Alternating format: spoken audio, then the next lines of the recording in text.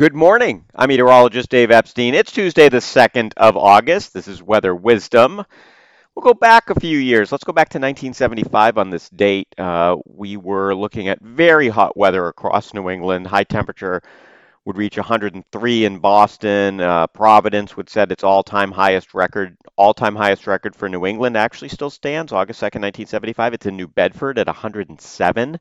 If you look through the annals of the records, you find the 22nd of July, 2011 is a really hot day. You find July 4th, 1911 is a really hot day. And August 2nd, 1975, one of the hottest days ever recorded in New England.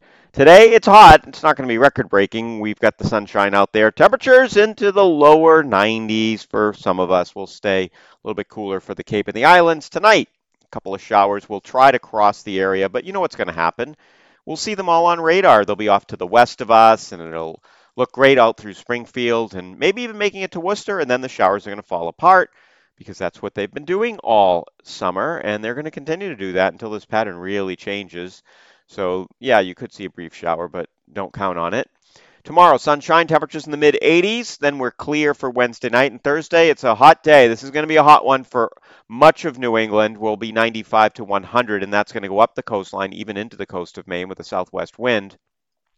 Better chance for a few showers and storms here Friday and Friday evening.